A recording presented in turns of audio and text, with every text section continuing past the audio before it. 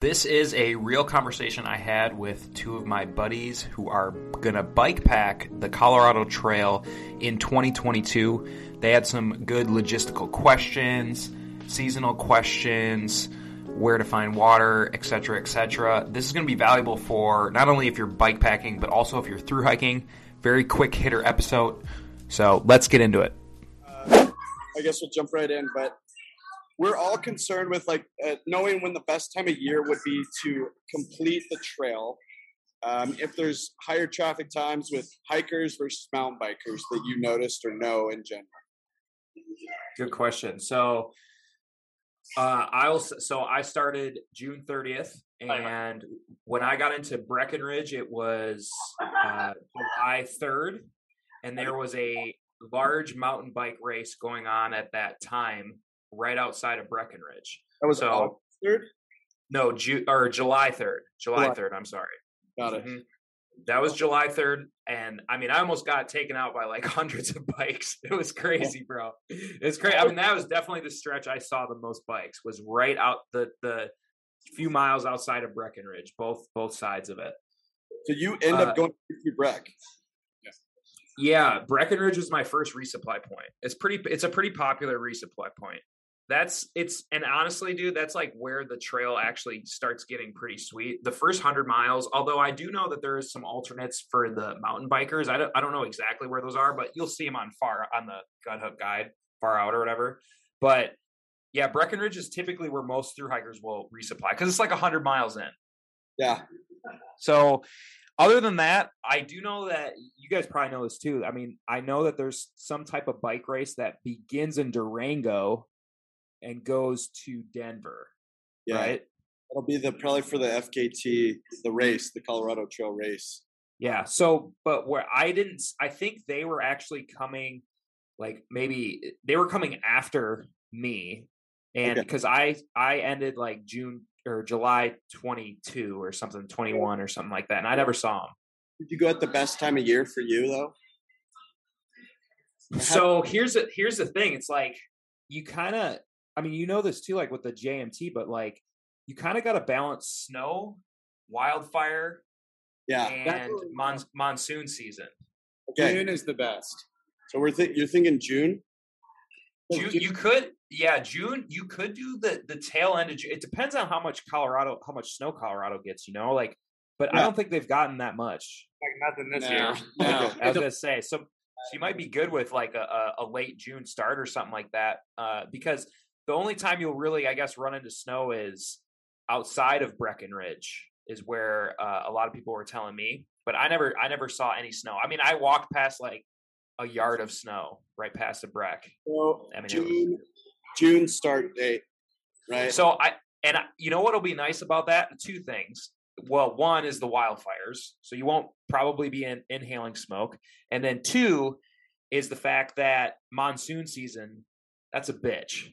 Yeah, I mean that sucks, and I know. I mean, it was full on when I was into it. It was full on. Those showers roll in. Like one? I mean, dude, it was crazy. Like, yeah, usually 1 o'clock, 1 to 4, 1 to 5 even sometimes. I even had one at midnight, which was very rare. I've only had that one time, but yeah, 1 to 4. Okay. Yeah. That was my next question, is those generally afternoon showers. It looks like we want to do a majority of our riding before then. Take a break during these times? Yeah, right. Exactly. Great strategy. Right. And honestly, if you're really going to be, if it looks like it's going to be full on, I made the mistake of not setting up my tent one time and just got like pretty much hypothermic. And because I just was like, oh, I don't need to set up my tent. Dude, I just got so swamped. And so it was bad. But I'll do the old pull out the rain fly and cover myself. Exactly. Okay. Were there parts of the trail, though, that had worse storms than others? Like further north or further south? Yeah, I would say, yeah, like the San Juans are definitely, so the end of the trail is the San Juans, right? So, which would be south kind of towards Durango. Yeah. And although it is like the prettiest of the entire trail, in my opinion, it is at the highest elevation and you're also at the most exposed for the longest. I mean, for probably Well, for bikes, it's going to be faster though. But for about 2.5, 3 days, maybe, I was just alpine, like never lower than like 11, 12, 13,000 feet. Yeah. That's where like the Colorado high point is right there. And so a lot of those mesas are just totally like just so really exposed. And you kind of just stay there on top. You just kind of stay there. So, but I don't know. I think you guys go through that. But I do, like I said, I do know there's some alternates, but I just don't know exactly where those are. Right on. But, so San Juan's alpine environment. Yeah. Okay. I know about that. Okay. How about water resupply? What is he doing? I know about that. Next question. Water resupply. How much did you carry on you at any one time, or was it pretty plentiful? Plentiful. No worries about it. Yep, no issue. Next is which towns were the best resupply points, and then if we're on mountain bikes, would it be easy for us to go well into town and hang out for an afternoon? Yeah. So I think Breckenridge is a great first one. Is great. And then a lot of the bikers actually I picked up on from Breckenridge, they were going to stop at Leadville. Oh, Leadville. Oh, Leadville. Yeah. Oh, yeah. And they were pretty psyched about it. I mean, I didn't really have the time to do it. I would have loved to go there, but they were pretty psyched about that. Yeah. And Leadville seems sick, dude. So from there, you let me think. From so because I only resupplied 3 times on this, so I had some pretty big food carries, and it was Breck, and it was I always forget the one. You probably something resort, Hot Springs Resort, Mount Princeton maybe, because my last resupply before really hitting the San Juans was in Lake City, but Lake City is one of the most, I guess, remote towns in the lower 48. Yeah. And I got a hitch in and it was probably a 25-minute ride, 30 minutes to this freaking ass little place. It was a cool town, but you can resupply right past there in Silverton. And I think that's a lot shorter distance. So that's Silverton. Did it have enough? Do you think we could fill up food there? In Lake City? Yeah. Oh yeah. Okay. Yeah. You could fill up food, but there's not a lot of like supplies. Like I don't know, like if a bike broke, if you could get like some intricate, weird kind of stuff or whatever, basic stuff, but there wasn't a lot of like bigger stores. There's no chain stores or anything. It's really kind of mom and pop, real tiny. Yeah. Okay, so we'll bring plenty of that to do maintenance. Nick was just asking about single speed. Basically what he's wanting to know is, were there really technical sections of the trail where you think that you're not going to be able to, you're going to have to hike a bike instead of ride? Mm-hmm. Honestly, most of the bikers I talked to said that the trail was a lot of hike a bike. So I didn't really know what the hell that kind of meant. Although I did see, I figured it out at the end, but yeah, a lot of them were doing hike a bike to the top of the passes and stuff. Yep. So Nick, you're going to be going through some hella hike a bike on your single speed. Hike a bike. He's good, Gary. He's pretty. You should see these thighs right here. Yeah, these thighs. He's fine. Nice, bro. All right, we already covered snow. I'm not that worried. I know there's steep stuff on the trail. Okay. Sorry. Do you guys have any questions right now? No, I know a lot about it. Okay. How about the C2? How about caloric intake? How much did you plan? Do you do weight per calorie ratios? I do. I was getting, I believe, I don't know exactly what it was, but I kind of guess it was probably right under 3,000, I would say, a day or so. Full meals. We're figuring out. What's that? Did you do 3 full meals a day? I would do, so I did basically similar to what I did to the JMT. I had a breakfast. I had 2 snacks in between there, like bars. And then I had lunch, which was 2 tortillas, Spam, and peanut butter, and then like a complete cookie. And then I did the same thing at night where I had 2 snacks as the in-between. And then I had my dinner, which was, I actually cold soaked. So I just did ramen and, your tuna packet and olive oil and stuff like that. And then I'll always bring like a Ziploc baggie of trail mix that lasts me about 2.5 days. Sure. Yeah. Good old raisins and peanuts. Dude, you can't beat them. I love it. Okay. So how about your transportation plan to and from the beginning and end? How did that work out? Good. That's a good question. So I actually was fortunate enough to have a buddy that actually just took me from Denver airport to the trailhead. The trailhead is about, I think it's a little bit less than an hour from the airport, or about right at an hour. Yeah. Actually, dude, I'm going to send you So here's something that's really cool, dude. They actually have a Trail Angel list. Wow. Yeah.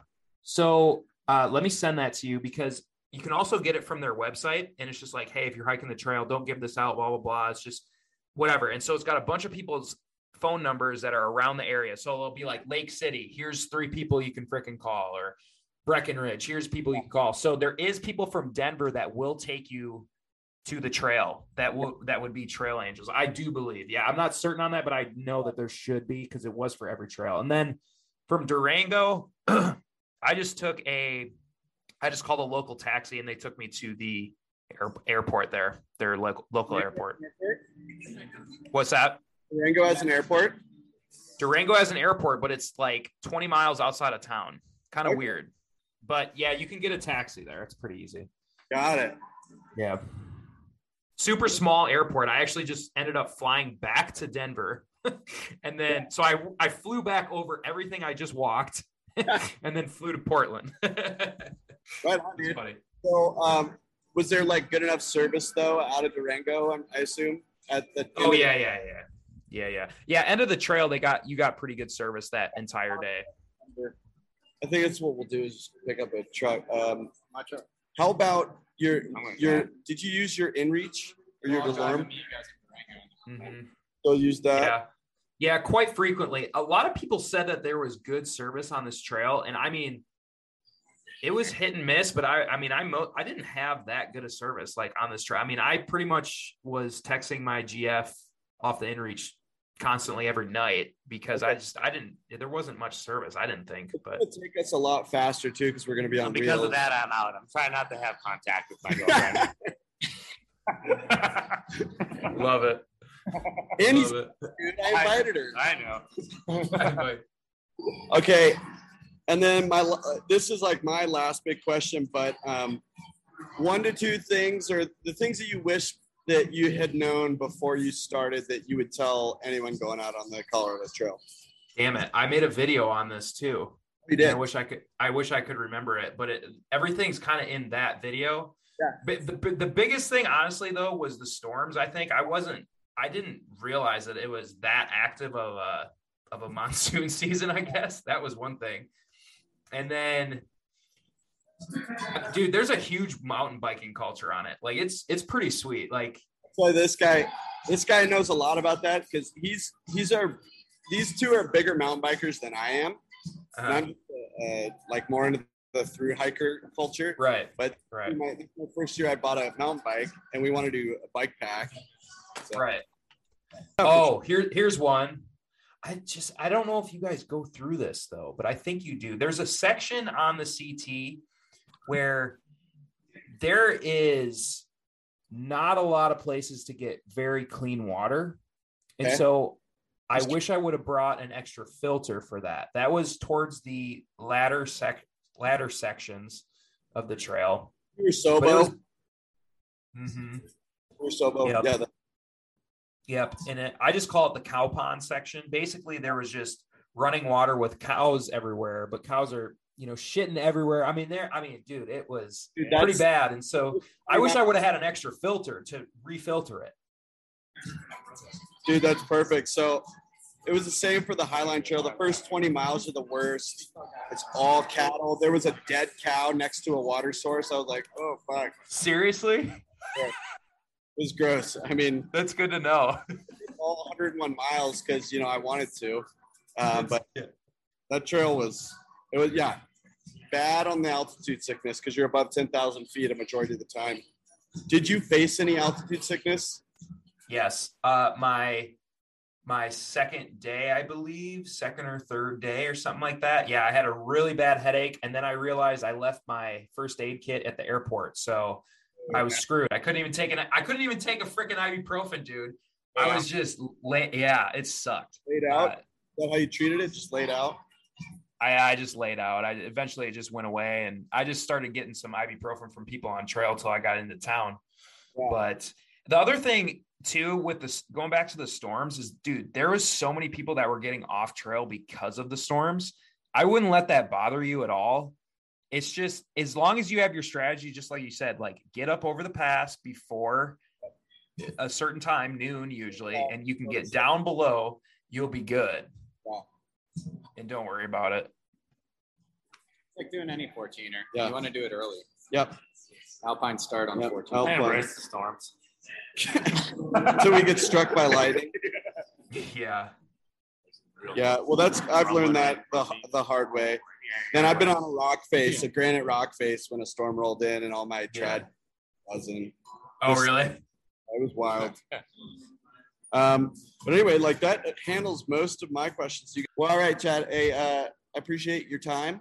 We'll be in touch. Keep up. Sounds good, man. All right. See you guys. Yeah, take care.